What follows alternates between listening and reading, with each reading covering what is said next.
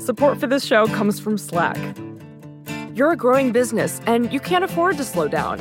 If anything, you could probably use a few more hours in the day. That's why the most successful growing businesses are working together in Slack. Slack is where work happens, with all your people, data, and information in one AI-powered place. Start a call instantly in huddles and ditch cumbersome calendar invites. Or build an automation with Workflow Builder to take routine tasks off your plate. No coding required. Grow your business in Slack. Visit slack.com to get started. Hi, this is Scott Galloway, NYU professor, best-selling author, serial entrepreneur, and the host of the Prop G Markets podcast. For nearly 2 years, Prop G Markets has brought listeners unfiltered analysis on high-flying stocks, burgeoning sectors, stupid acquisitions, and master-of-the-universe CEOs. Starting May 20th, Prop G Markets is launching a new feed with 2 episodes per week. What a thrill! The good news? I know how to get you rich. The answer? It's on Prop G Markets. Don't miss out. Listen and subscribe to Prop G Markets wherever you get your podcasts.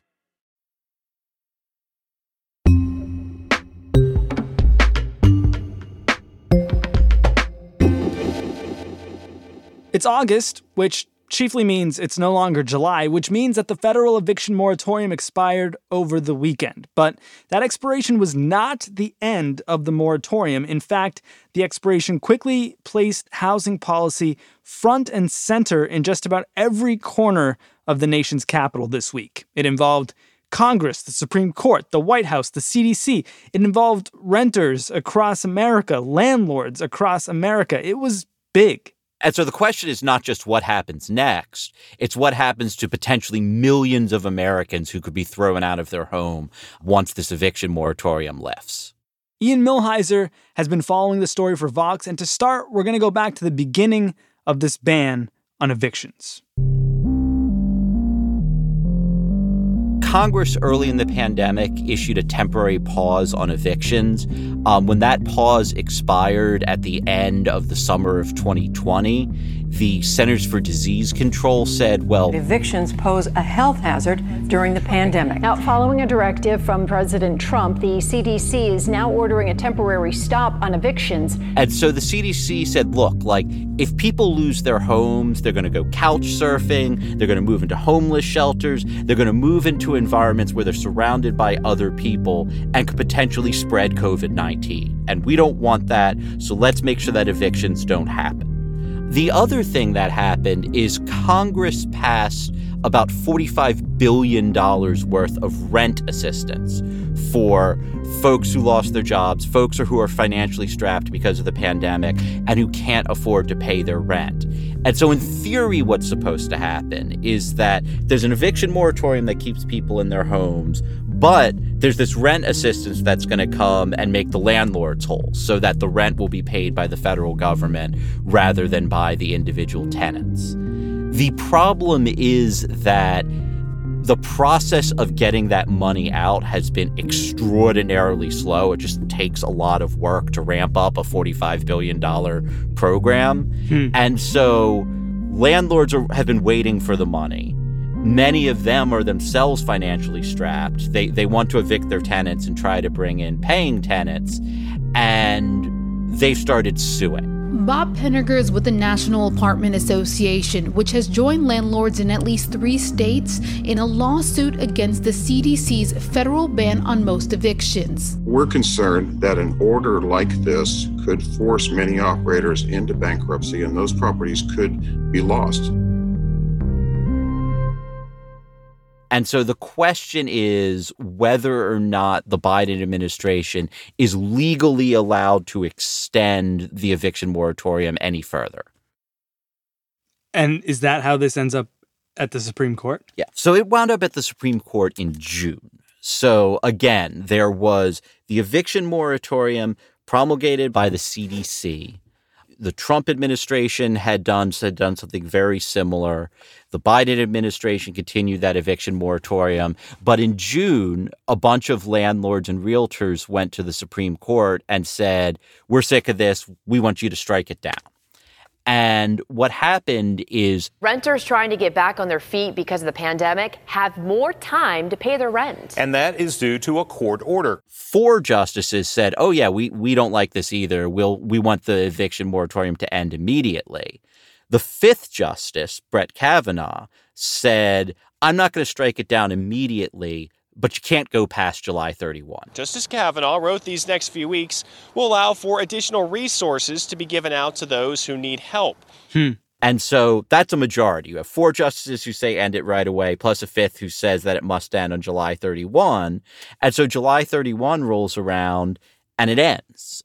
And surely part of the reasoning here is we got to get back to business as usual, right? There's been a year of moratoriums, multiple stimuli. We got vaccines. We have employers saying they can't find people to come back to work. And surely landlords are hurting too? Yeah, I mean, a lot of landlords are upset. And like, when I say landlords, I mean, some of these are like, big landlords that own 1 million buildings and have, who knows how many tenants. Some of them are smaller landlords. I mean, there are landlords who have come forward and have said, like, look, I can't afford to pay for my own home so long as if I don't have this rent coming in. Marilyn Blackburn has been a landlord in Washington state for 20 years, but she said she's lost more than $12,000 in the last 6 months. It's just frustrating, and I think they're going to make it worse before it gets better by changing these rules and forcing us to keep tenants longer. There is a lot of burden being placed on landlords here. That said, the nature of the pandemic, I mean, lots of people had to make lots of sacrifices. We basically turned the entire nation's economy off, and now we're trying to turn it back on. And, there was going to be struggle amidst all that. And I think part of the government's calculation here, and I think it's a fair calculation, is that someone was going to hurt because of the economic struggles caused by the pandemic. And you can place that burden on tenants as a class, and like the people who are impacted by this moratorium are overwhelmingly low-income tenants. Or you can place it on landlords as a class. And, ideally you don't want those burdens to be placed on anyone. But I think it's reasonable for the government to say that landlords as a class are more likely to be able to withstand a little bit of financial struggle. They're more likely to be able to wait until the federal government is able to get the rent assistance to them than I think tenants as a class are going to be able to. And we should note that this weekend, this eviction moratorium didn't die in some sort of whimper. There was a lot of action in D.C. online. People were clamoring for the Biden administration or Congress to do something about this, yeah? That's right. So like Thursday of last week, the Biden administration puts out a statement where they say, Congress, we need you to pass a new bill. The Supreme Court has said that we can't extend this any further, so it's up to you guys. And Congress, quickly figured out that it probably didn't have the votes to do that. And so Pelosi and House leaders put out a statement saying, no, we think you need to do it, Joe Biden. Your administration has to extend this moratorium. So we would like the CDC to expand the moratorium. That's where it can be done. I mean, have you ever seen an eviction? Sometimes even the law enforcement people go into these apartments are crying because they know they're going to do something that's going to put babies' cribs out on the street. And while Pelosi and a lot of House Democrats were trying to pin blame, I think unfairly, on the Biden administration, Representative Cori Bush, who has been homeless in the past, said, this is unacceptable. Someone needs to extend this moratorium. I know what it's like to not be able to sleep because you got 2 kids. You got to make sure that you keep safe every single minute.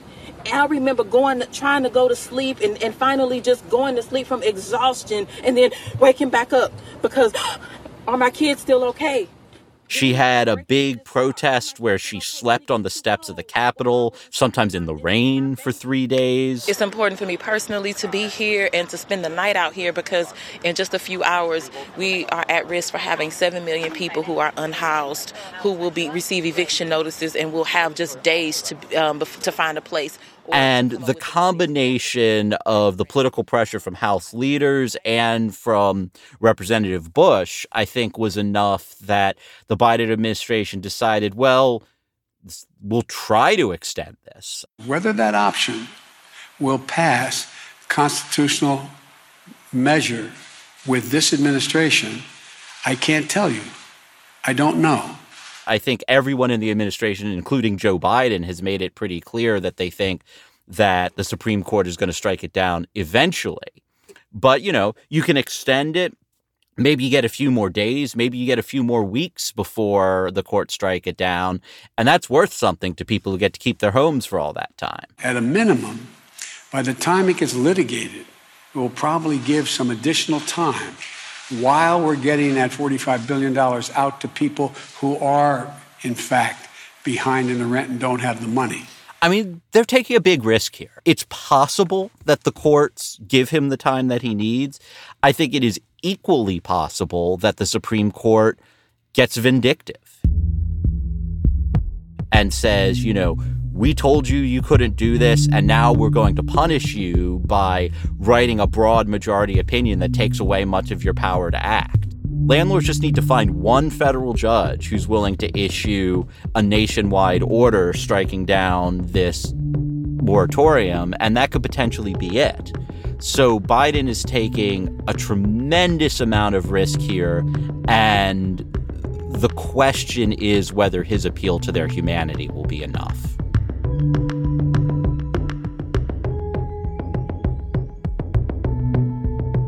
President Biden, through the CDC, has extended the government's eviction moratorium for 60 days. The CDC says it covers 80% of counties experiencing substantial community spread in America. But there's this whole other issue.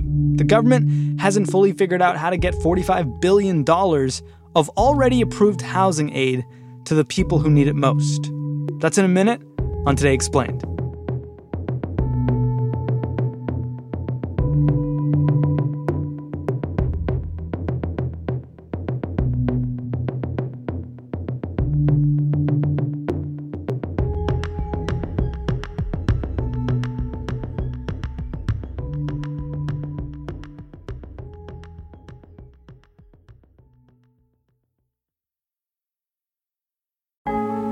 Support for the show today comes from Quince. It's a time of year where the weather is changing.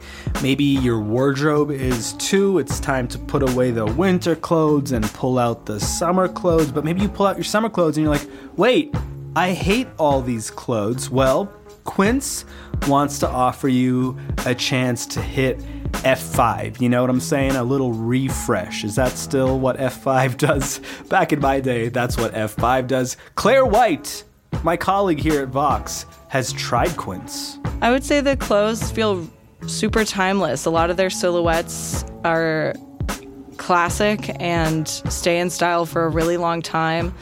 I would categorize Quince as a very timeless, approachable brand.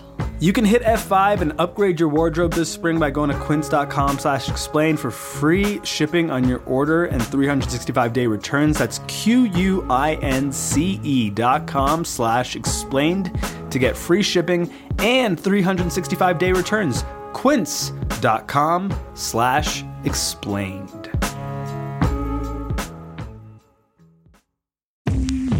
Support for the show comes from Shopify today. Shopify is, of course, the global commerce platform flexible enough to help your business sell at every stage of growth. You know that friend of yours who's like on that next level yoga, who's like doing backflips? That's like Shopify when it comes to helping your business sell at every stage of growth. No matter what you're making, Shopify can help you turn browsers into buyers and sell your products everywhere, from their all-in-one e-commerce platform to their in-person point-of-sale system. Shopify offers the flexibility to support your operation. And right now they're offering Shopify Magic, an AI-powered helper created to give you a little boost and help you stress less and sell more. Sign up for a $1 per month trial period at shopify.com/explain. Go to shopify.com/explained now to grow your business no matter what stage you're in. Shopify.com/explained.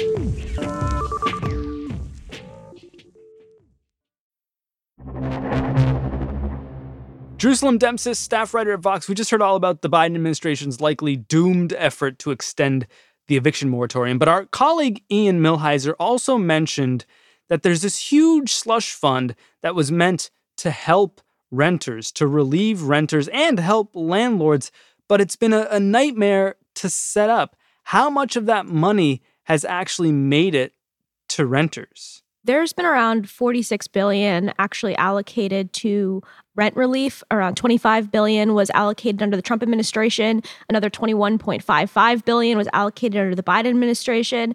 Of that, our most recent data we have from the Treasury Department says that through the end of June, only $3 billion, around 6.5% of that money had actually gone out. My Lord. So they basically doubled this program in March, even though they hadn't even used half of the initial money. Yeah, getting the money out the door has been a real problem. How difficult is the application process? They ask for a lot of information like state ID, birth certificates, 2020 tax returns. They make it so hard. Do you have a computer? I was doing it all off my phone.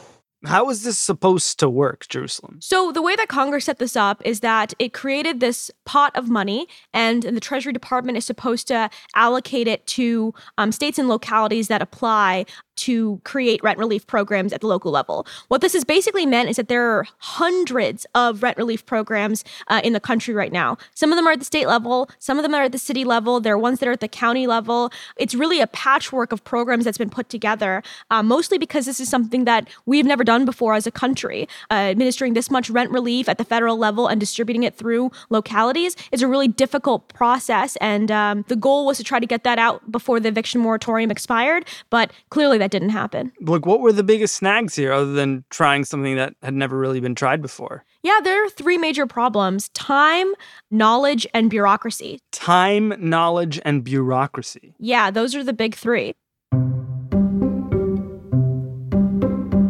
One of the big problems is that this money wasn't allocated until the end of last year. Renters had been in distress since the beginning of the pandemic. Renters are disproportionately the group that suffered losses during the pandemic. They disproportionately work in industries that are affected by COVID-19, whether that's service industries or in the hospitality sector. And they have disproportionately less wealth than homeowners who are more able to weather financial burdens like a pandemic or a lost job or things like that. And so, time, we lost a ton of time last year without allocating resources until last December.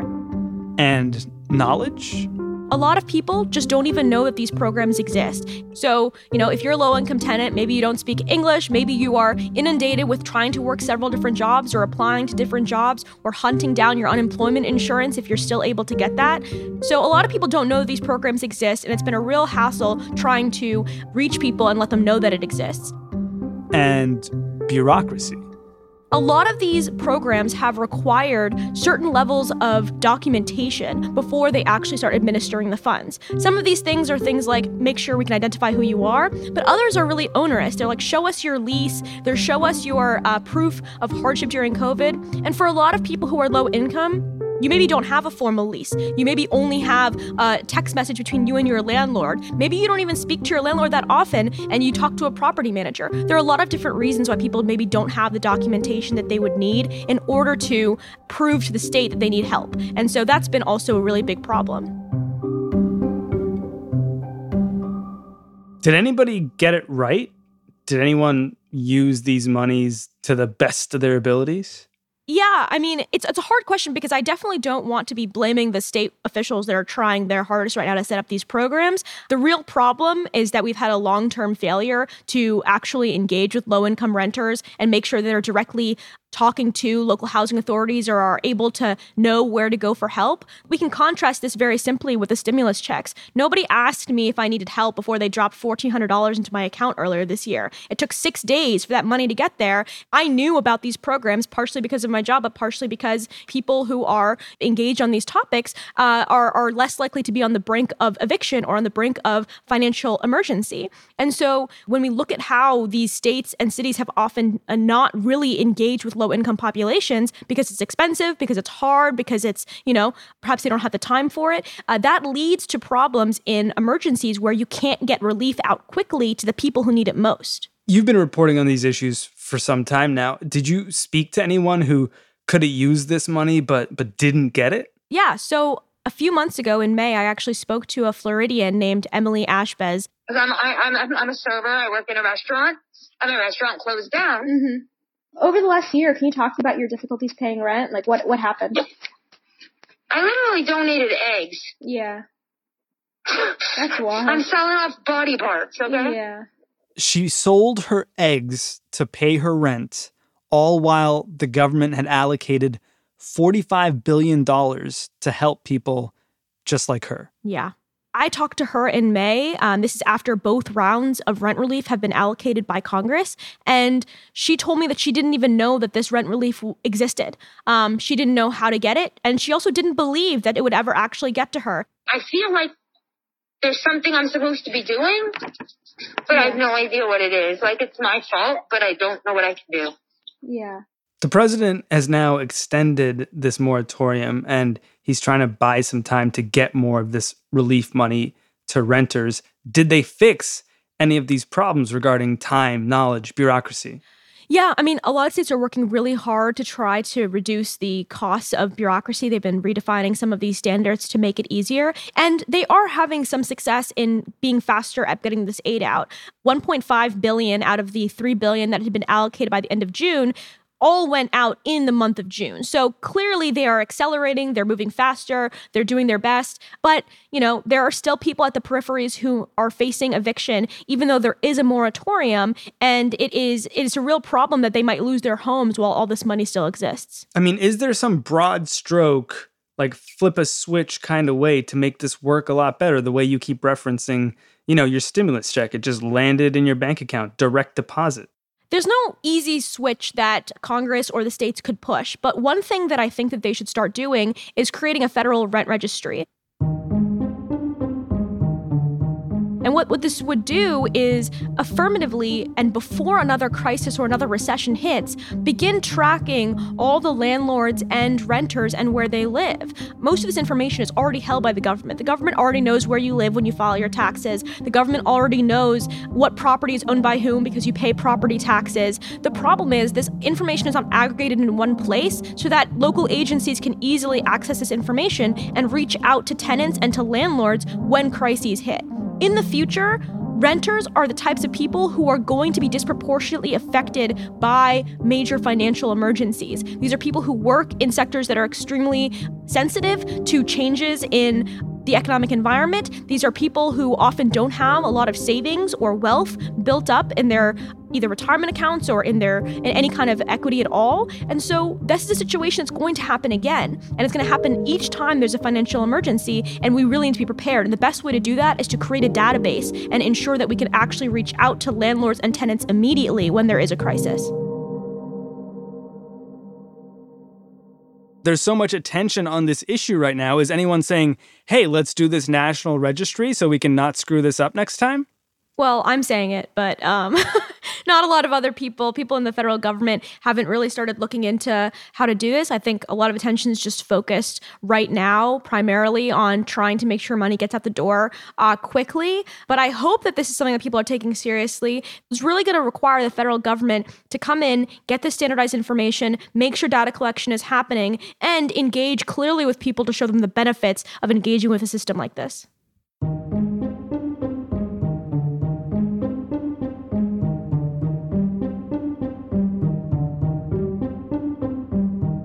Jerusalem Demsas, she writes for Vox, so does Ian Millhiser. You can find their work at vox.com.